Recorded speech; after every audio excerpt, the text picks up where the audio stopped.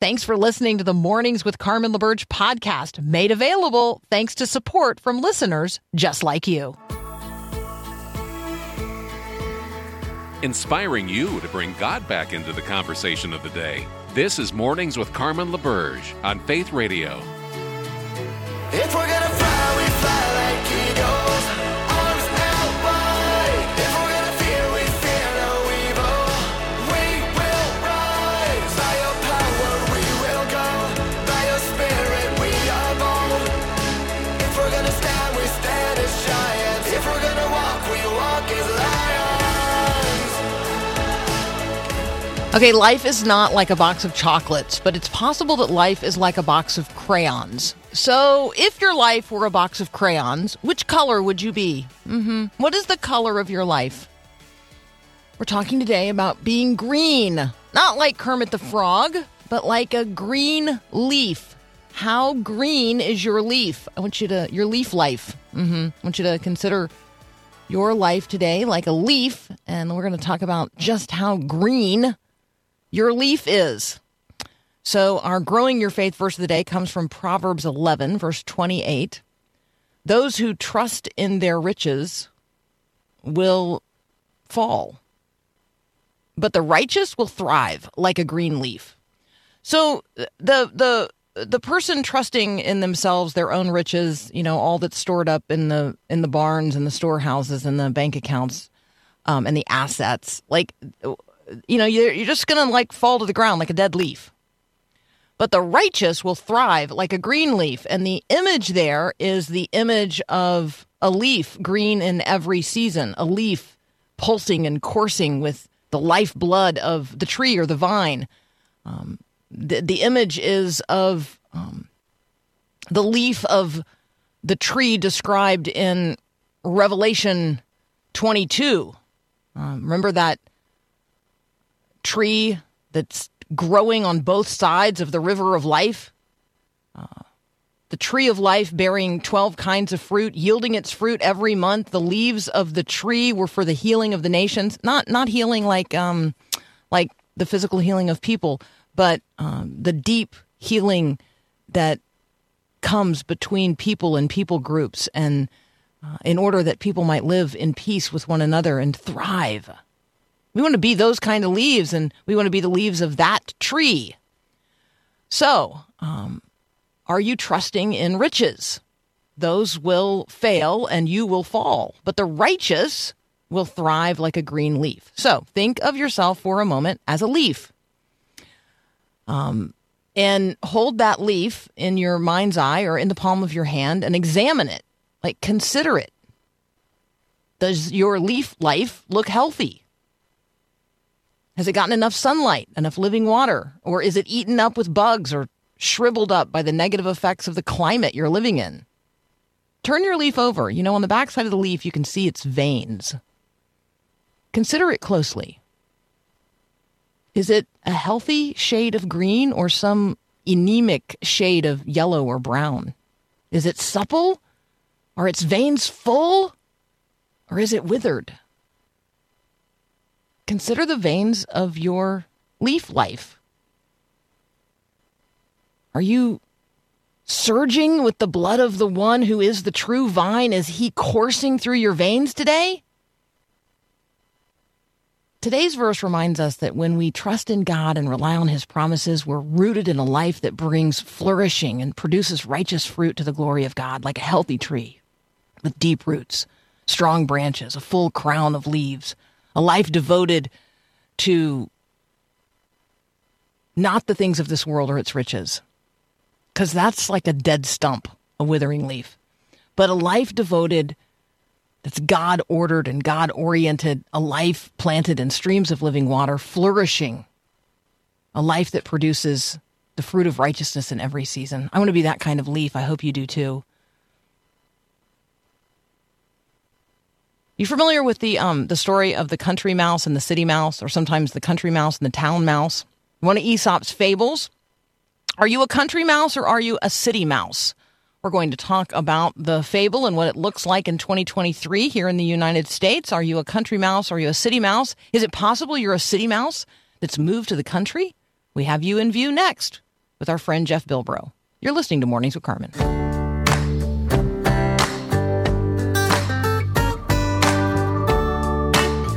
Jeff Bilbro is back, our friend from Grove City College and the Front Porch Republic. Good morning, sir.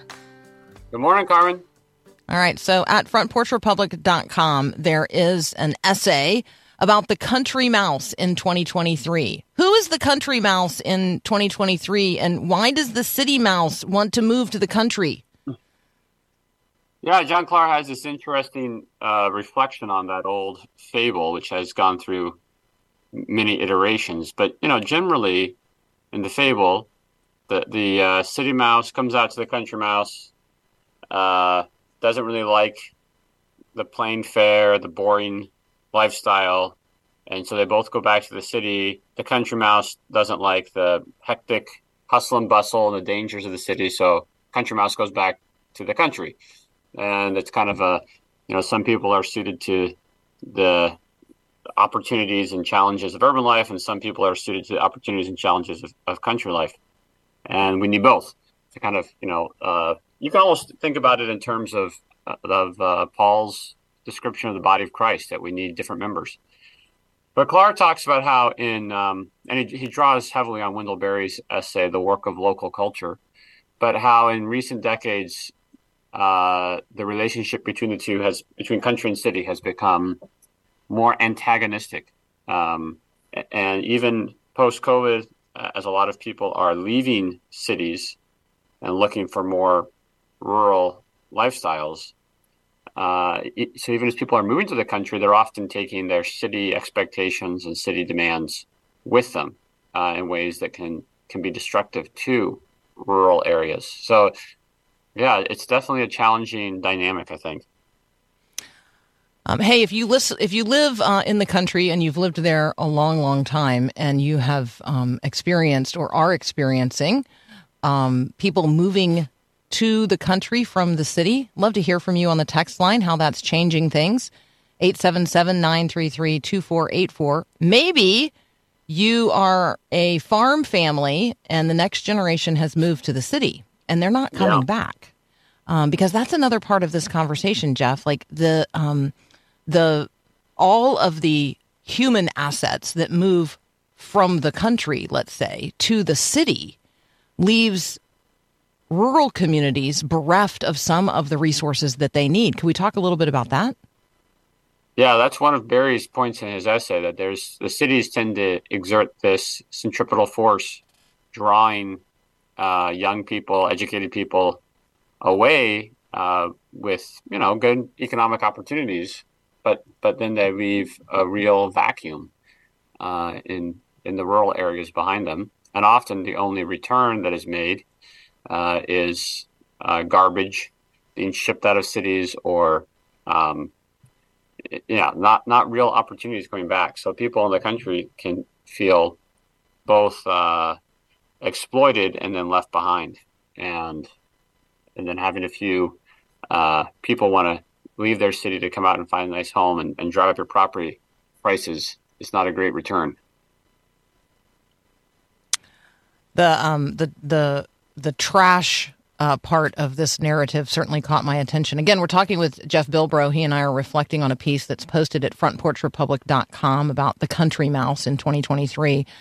The whole notion that we would generate so much garbage that hundreds of acres of land would have a depth of garbage now that really is hard to imagine. And I guess I think about like archaeological digs and the things that they find, and that hundreds of years from now, thousands of years from now, somebody is going to dig up that part of Vermont that has become a more than 100-acre landfill. And they're going to say to themselves, what were these people? Who were these people? What is all this plastic trash? Yeah, and it's definitely a nationwide problem, even worldwide. But with these massive landfills in places that lack the political power to push them away, and so they get stuck with them, and they just keep growing and growing, and trash comes from all over the place. And it is, when you when you live far away, you don't have to see it. It's easy to ignore. But if you have one in your county or area, every time you drive by, you smell it, you see it, and you wonder, what it's doing to your water and your air.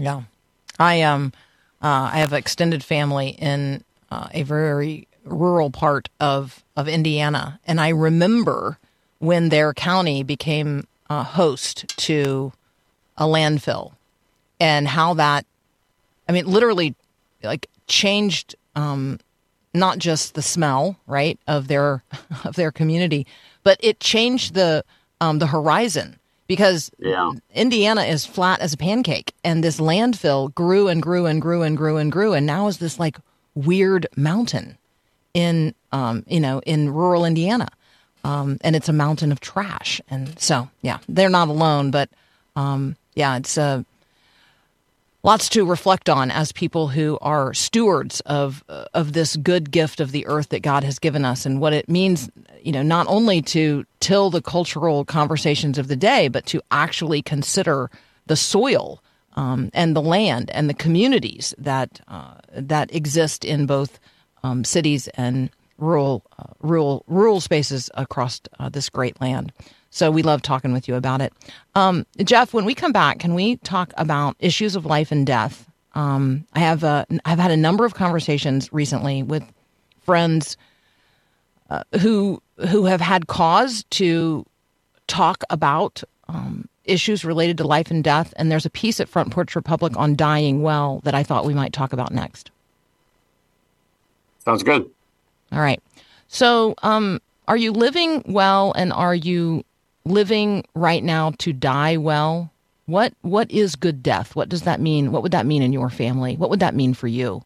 That's up next here on Mornings with Carmen. Thanks so much for listening to the podcast of Mornings with Carmen. As you know, this is a rebroadcast of the live radio show we do on the Faith Radio Network every day. There is a lot going on at Faith Radio. Tons of free resources waiting for you to take advantage of and share with others at myfaithradio.com. Be sure to check us out on social media as well. This is a community of believers, and we gather together here, and we all need prayer. And, well, we'd love to pray for you. The Faith Radio team is serious about prayer. We pray for specific requests every single week when we gather on Tuesdays and Thursdays as a staff. So share your prayer request with us anonymously and securely on our website at myfaithradio.com, and then be assured of our prayers for you in the Spirit of Christ. Check it all out at myfaithradio.com.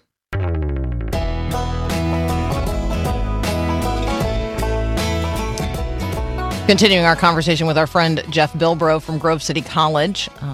We're looking at a piece at frontporchrepublic.com, Living to Die Well. Frank DeVito is the author of this piece. It leads, my wife's grandfather died at the age of 95 on Monday of Holy Week. He was affectionately called Pop. He was the last of either of our grandparents, the last of his siblings, the last of a generation to pass away.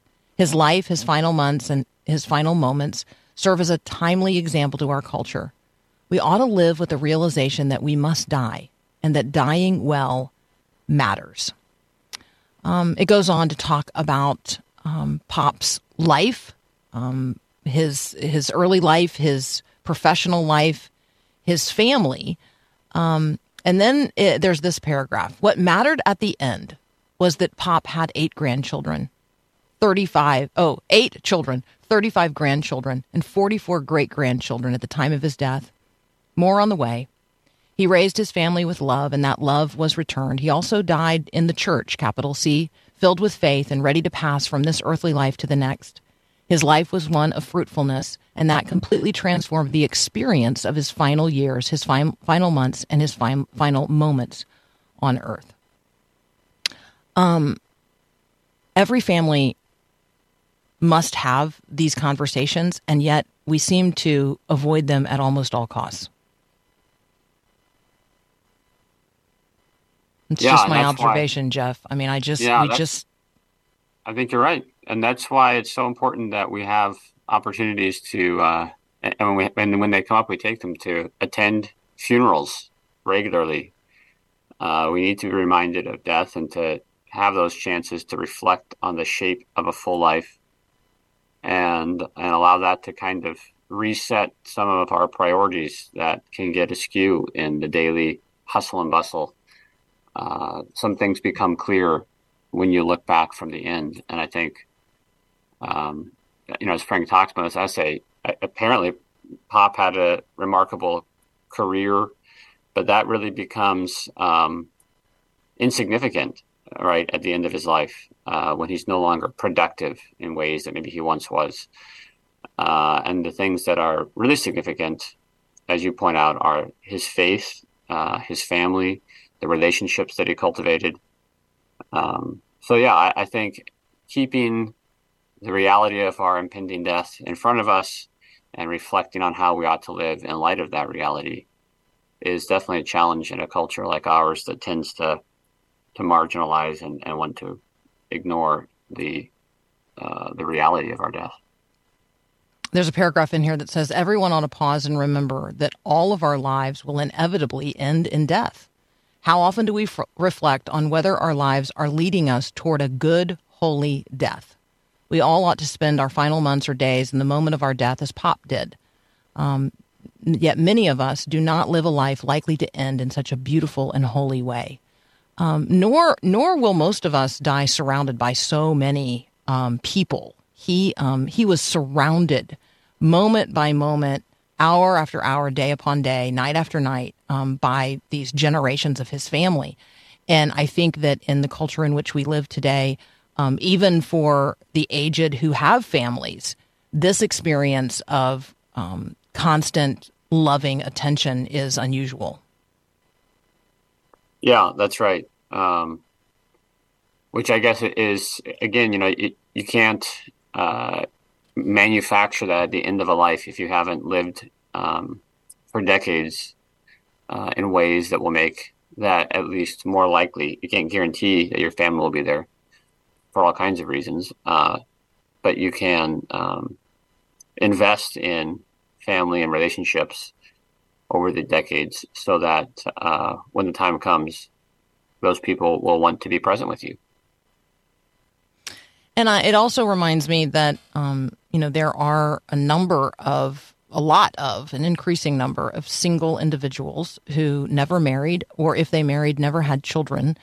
And this age and stage of life arrives, and the family of faith, the forged family, the body of believers must of necessity become the family that attends. I'm thinking here about, Jesus saying to his disciple John, "This is your mother. Mother, this is now your son."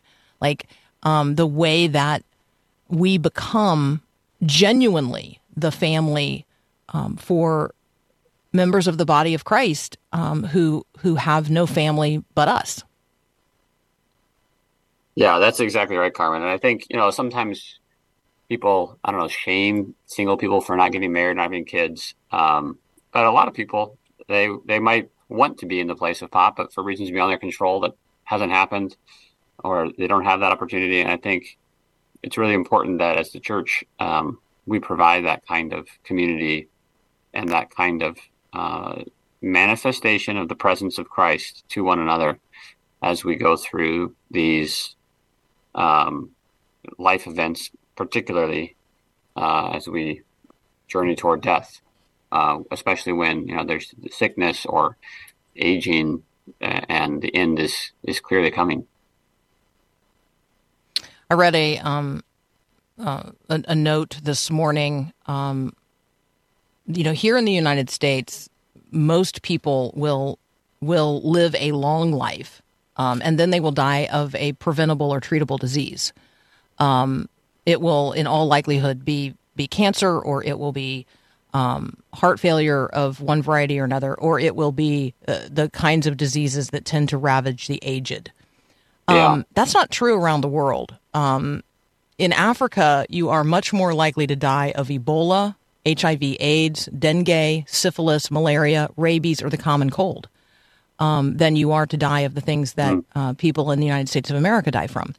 And so death is a more constant presence in the lives of other people around the world than we have we have removed it in many, many ways from our homes here in the United States of America. And we have removed it, and we have sanitized it, and we have turned it into a technological experience where you are deciding whether or not to turn off a machine, because that is what is keeping the person you love alive.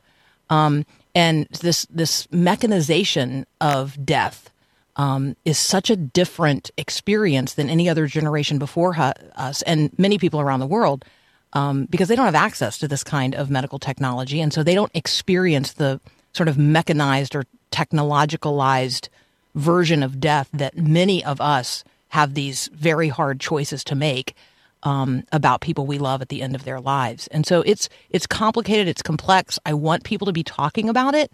And obviously, as people of faith, I don't want us to be grasping at the end of life for a life that is waning. I want us to be reaching toward, with great expectation, the life that is offered to us in eternity. Yeah, amen. So appreciate your talking with us about these things and for the ongoing conversation we get to have with you. We really appreciate it. Thanks, Jeff. Thank you, Carmen. Yeah, that's our friend Jeff Bilbro. You can find him at Grove City College. You can find what we talked about today at frontporchrepublic.com. Front Porch Republic is one of those, what I'll just describe as like aggregating websites that you can go to and read rich, thoughtful commentary at the intersection of the Christian faith and life lived in the reality of the world today.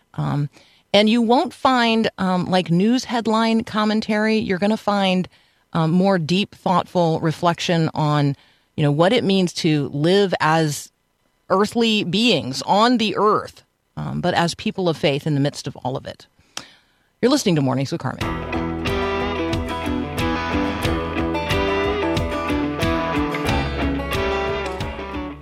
I know we've talked about what is happening in the island nation of Haiti, but we need to turn our attention and focus there again this morning. Let this be a cause of prayer.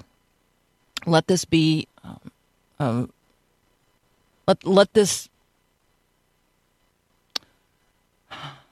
300 families already this year, and it's only August, but 300 families in Haiti just this year have experienced either their mother or their child being kidnapped and subjected to all the horrors that you can imagine a kidnapped victim by a armed gang desiring to have financial or tactical gain on the streets of Haiti these days. These victims are subjected to all kinds of horrors, physical and psychological.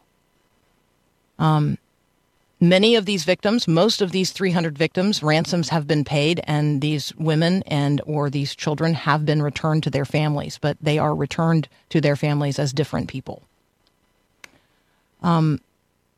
Today, there's about half of the Haitian population, 5.2 million people, in desperate need of humanitarian assistance. Of that 5.2 million, 3 million are children. It is a nation literally in total crisis. And the U.S. has ordered American citizens to leave.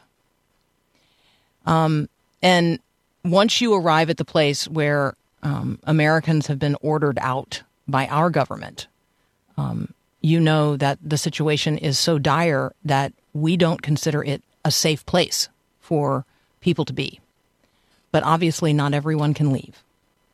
And so we want to be praying for the nearly 11 million people who live in Haiti, the more than 5 million who have no way of providing for themselves and have been reliant upon humanitarian assistance. And that humanitarian assistance is largely packed up and left. It is a nation ruled by gangs in the street and kidnapping of children and women, where those gangs think that resources would be paid.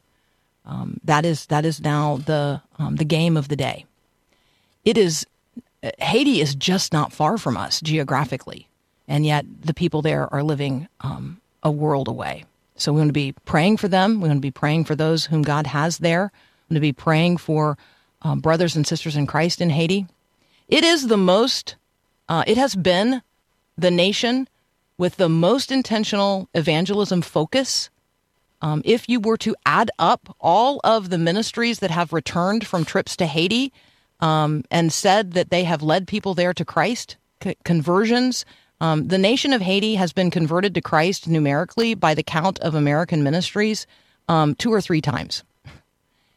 So obviously something there is not accurate in the count. And so let's be praying that God would send redemptive power in ways that right now we cannot even imagine. There is no plan, by the way. There is no human plan for the rescue of the Haitian people at this point, or for their political redemption. And so let's be praying for God to make a way and bring peace. We're going to talk with Ruth Kramer from Mission Network News about some other things going on around the world. In the meantime, let's be praying for the people of Haiti. You're listening to Mornings with Carmen.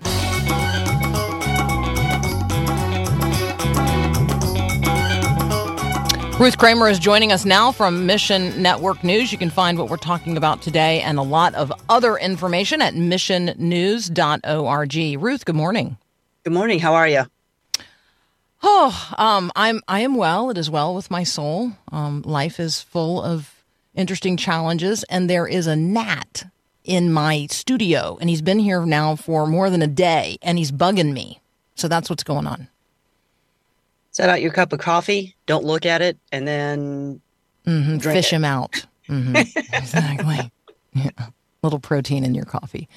Let's talk about Niger, or Niger, depending on who you're talking with and how they're pronouncing it. What is happening? And Len, let's actually remind people geographically, because I was having a conversation about this, and then I realized the person was thinking Nigeria. So Niger, Nigeria, not the same place. What's going on in Niger? Well, Niger is actually a landlocked country. Nigeria is to the south of its border. And so if you're kind of think of geography, you've got Algeria up to the northwest, Libya to the northeast, Chad to immediately to the east. And then you've got to the northwest below Algeria, you've got Mali, Mauritania, Burkina Faso, just kind of all of those countries surrounding the country of Niger. And it's one of these things where you could easily see that being destabilized in Niger is risking the stability of the entire Sahel region. Because in Niger, this is basically where it's the staging area for the counterterrorism efforts throughout West Africa. So the whole regional instability kind of is hinged on what's going on in Niger. The fact that you have yet another coup with some unsettled issues about who's actually in charge is a huge concern. Not only by the neighboring countries, but also of the West African bloc of countries that are working together, ECOWAS, and of course in the international community, because the efforts to deal with the insurgencies and the Islamic State really stem from what was going on in Niger. Also, when you consider that nearby Burkina Faso and Mali have thrown their hats into the ring to support the military coup in Niger, is disconcerting at best, because of all of the instability that you have coming in from those countries. In fact, there was a terror attack this week in Burkina Faso. And it was just one of those things where someone attacked a marketplace, and it is the Islamist extremists that are in charge of this. The situation in Mali is so unstable that people are being warned away from going in there because of, again, similar insurgencies from Islamist extremists. So this is basically a litmus test for West Africa's democracy. And it's also an area where you have a lot of ministries that have been trying to set down roots. So when you have this, I don't know, it's an imbalance of power. It's feeling like the structure that has been set up is very rickety. There are a lot of concerns about what's going to happen in the near future. Just because of this, the area, the region, what's at stake here, ministries like World Mission are keeping a very close eye on that. And they're not going to be sending teams in or out, but they are resourcing the partners that are on the ground there with things like the solar-powered audio Bibles called the Treasures.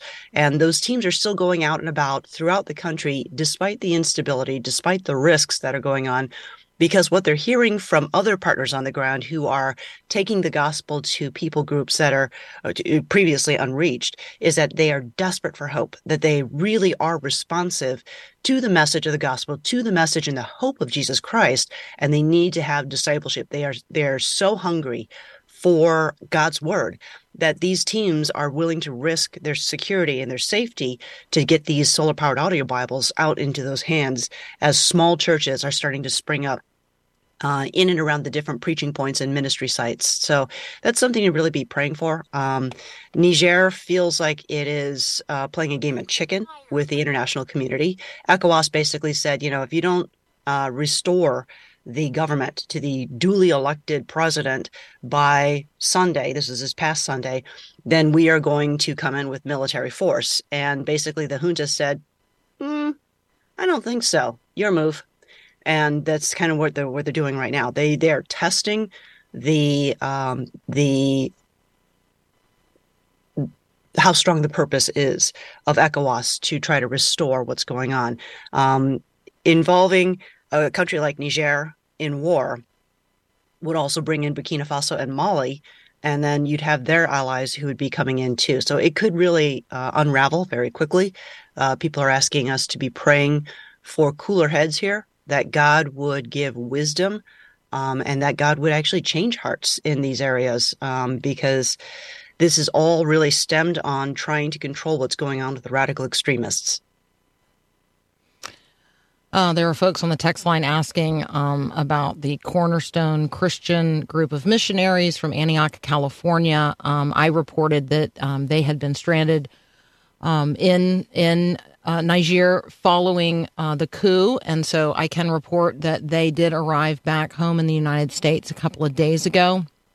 I think that one of the things that I'm mindful of when we read and talk about Christians going to places where we know there is unrest, we know there is certainly the possibility of a challenge to their being able to leave, and then all the resources as a nation that we bring to bear on making sure they get out and get home, and just recognizing that the people who live there can't leave. There's nowhere to go. There's nowhere safe to go, and they don't have a government that, or a church, frankly, that is trying to liberate them in any particular way. And so it's just a sober truth about the world we live in and the incredible resources that we have as Christians in the United States of America. And I guess I just want people to be thinking through why you would be physically going to a place instead of just sending resources to a ministry that's already on the ground, Christians already on the ground, who are much more likely than you and I as outsiders to actually bring the gospel to bear in transformative ways inside those cultures and communities. So if you want to connect with a ministry that's already on the ground somewhere around the world, Mission Network News is a wonderful place to find out who's there, what they're doing, and how you can support them. So again, missionnews.org. When we come back, we're going to ask Ruth what is happening in India. It's now the most populous nation in the world. As you know, it is largely not Christian. So what is happening in one part of India, and how can we be praying for them and supporting Christian ministries that are active in the region? That's up next here on Mornings with Carmen. Have you ever wondered where God is when you feel like you need him most? Do you recognize that he's closer than your next breath? Are you confident in that? Do you trust in that? Susie Larson has a brand new book, Closer Than Your Next Breath. Where is God when you need him most? And we're giving away 100 copies of it this month. So we want you to win yours at myfaithradio.com. I want to encourage you right now that there is nothing like living in the fullness of the presence of God moment by moment. No matter what is going on, you can live as a person who is content in the presence of God. God is literally with you always, closer than your next breath. And we want you to experience that. So grab a copy of Closer Than Your Next Breath. You can sign up to win one at myfaithradio.com.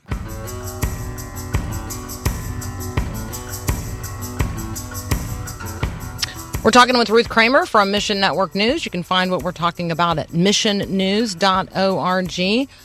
Ruth, the nation of India is not only the most populous in the world, it's really diverse. So take us into, one particular part of India. Remember that our geography is bad, and we need help in terms of understanding where something is taking place. So what is going on, and what part of India do we have in view in this conversation?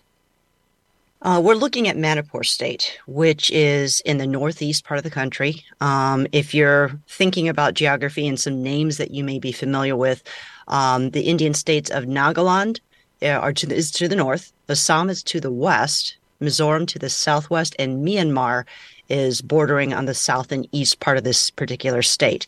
What we're seeing here is a conflict that has a lot of tribal overtones to it, but also a lot of religious overtones to it, because it's pitting two people groups, the Métis and the Kukis, against each other. Kukis have a large population that are traditionally Christian, and the Métis are traditionally Hindu.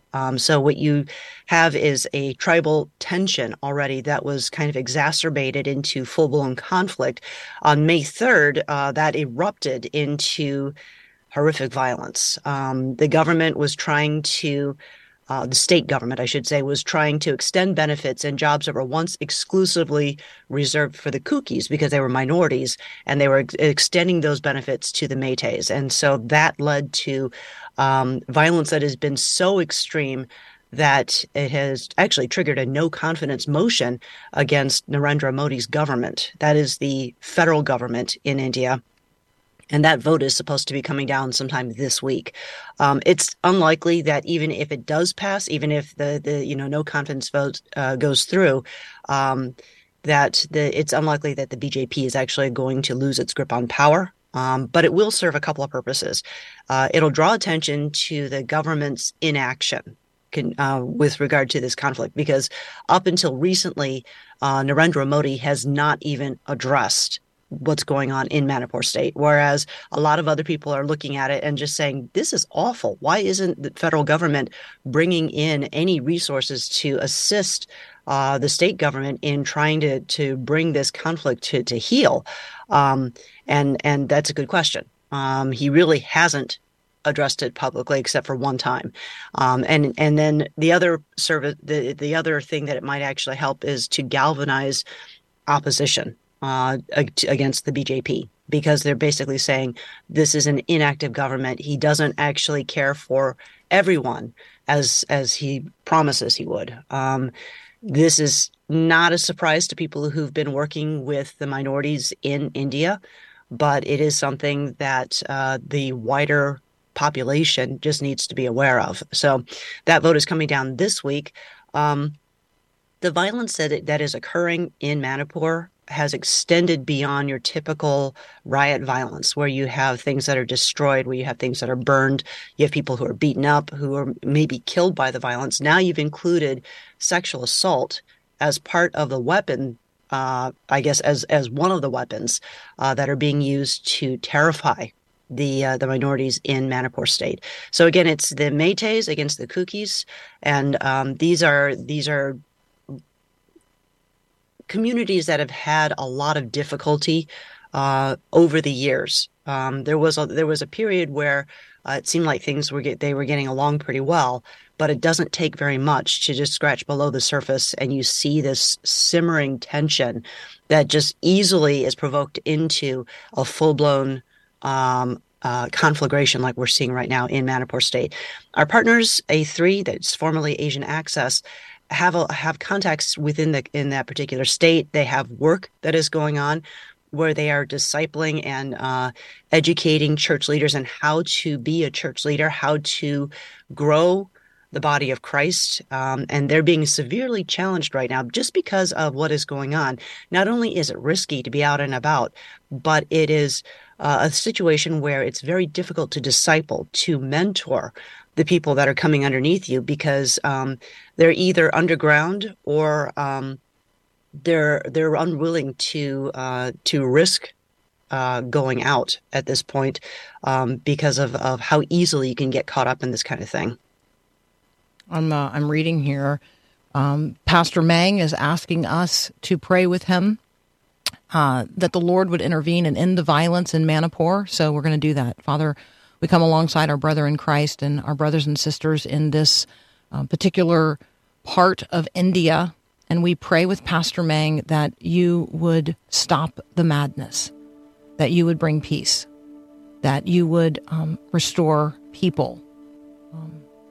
Holy God, much healing will be necessary on the other side, but the cessation of violence must come first. And so, Holy God, pour forth peace in ways that will open hearts and minds to the reality that you are, and that you are God, and that you are good.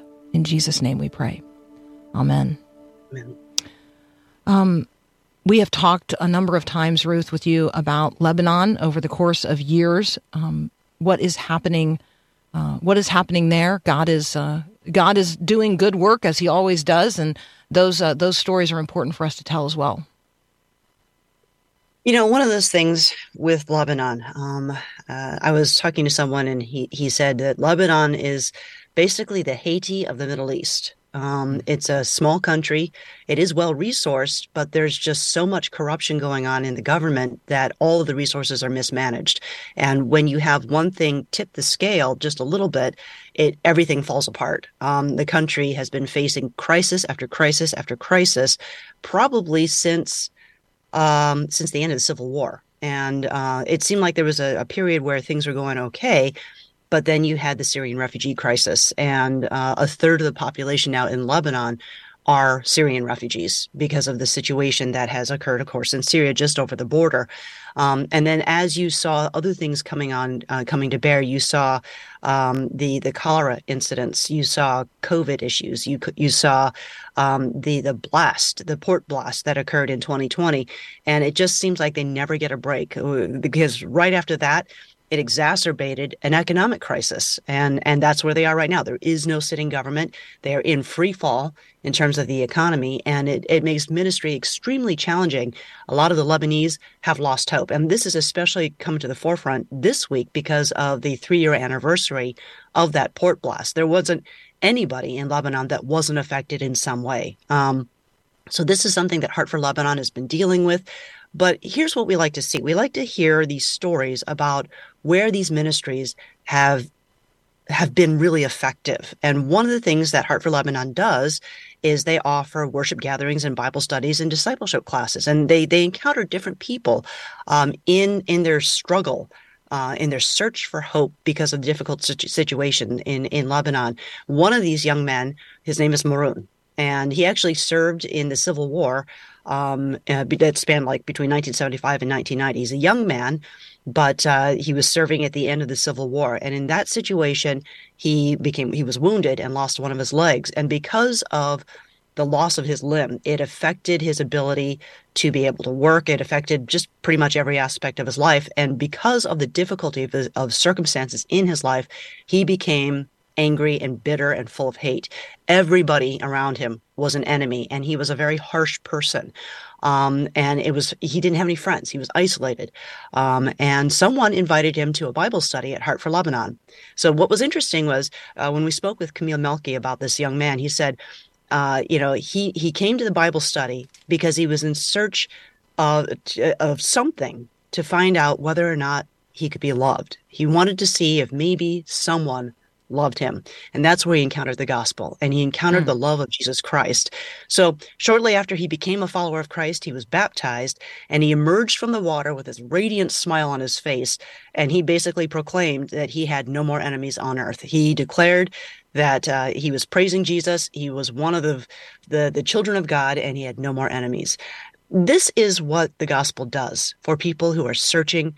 It's for hope, who are desperately seeking something that is different from what they've been trying in earthly terms. Ruth, thank you so much for sharing this story. This is now a brother in Christ, and what a gift, right? I mean, what a gift to not only know the love of God in Christ Jesus our Lord, but for this person, Maron, to have a life transformed and to be restored to community and to relationship, not only with God but with other human beings. And so, very, very grateful and thankful for the ministry of Heart for Lebanon. We have featured them here before. I want to encourage you to continue to pray for them. You can read these stories and connect with these ministries at missionnews.org. Ruth, thank you so much. Thank you. Appreciate you having us. Absolutely. Let's take a quick break, and then we'll wrap up hour one and move into hour two. I'm also going to give you an update on what happened. Follow on to our conversation with Mark Caleb Smith yesterday. What happened in Ohio? That's up next here on Mornings with Carmen.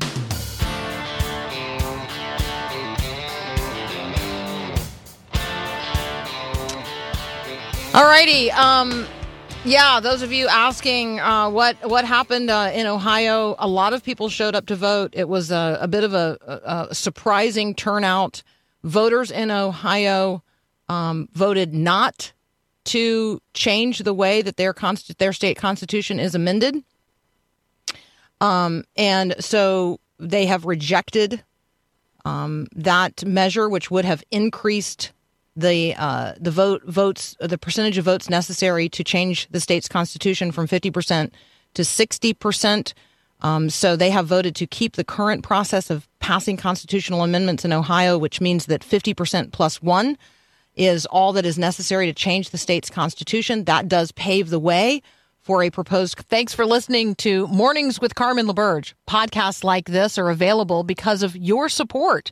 If it's important to you to hear things that encourage your faith, click the link in the show notes to give now. And thanks.